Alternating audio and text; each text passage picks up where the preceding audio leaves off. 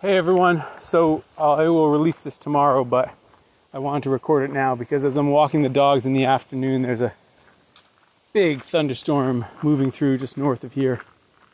And it's been a hot, sticky, sweltering day, stifling day. And this big, gusty swell of cool air is washing around and sloshing around everywhere. And it puts in stark contrast the cool little pool of air that we had kept cold in our house by doing all the things where we had the fans going at night, and then we closed up the right windows and kept other windows open with fans going slow, and put blankets in certain windows and blocked off skylights with rigid foam insulation, and all these things to create this little tepid pool of air in our house that felt delicious compared to the outside air, but is nothing, is a drop in the bucket compared to this great belly of cold air moving through with this storm. And I think life is like that. I think sometimes you just need to hunker down and make your own little microclimate as hospitable to yourself as you can.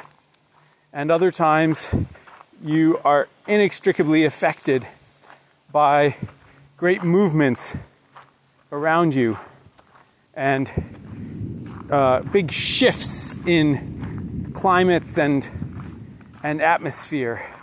And